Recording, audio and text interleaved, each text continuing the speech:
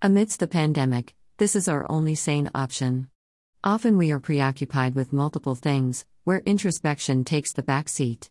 Our minds play tricks with our emotions, constantly attempting to break free to occupy themselves with the past, the future, and pure fantasy. Try these ways to live in the moment and experience a unique rhythm within yourself. Avoid distress. Stress can take up a good chunk of our productive life. Keep your thoughts on your current activity. Avoid regret. Regret arrives while thinking about the what-ifs. The past is over and no longer exists. Let them go. Seclude yourself from social media. Electronic and social media takes a good amount of your productive time, which can be utilized in truly enjoying life. Single tasking is the new way to be. Single tasking is much more conducive to living in the present. Declutter.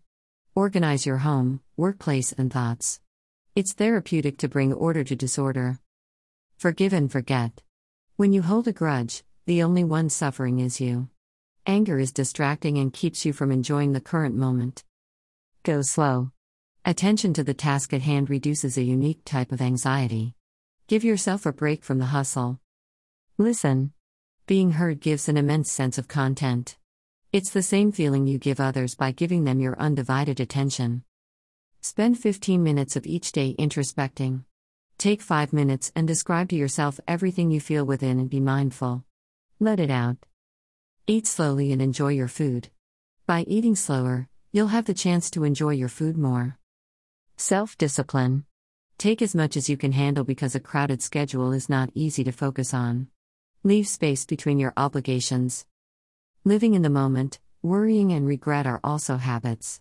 Life is more enjoyable and meaningful when your focus is on the present. Happiness is not merely an emotion, it should be a way of life. We all deserve it,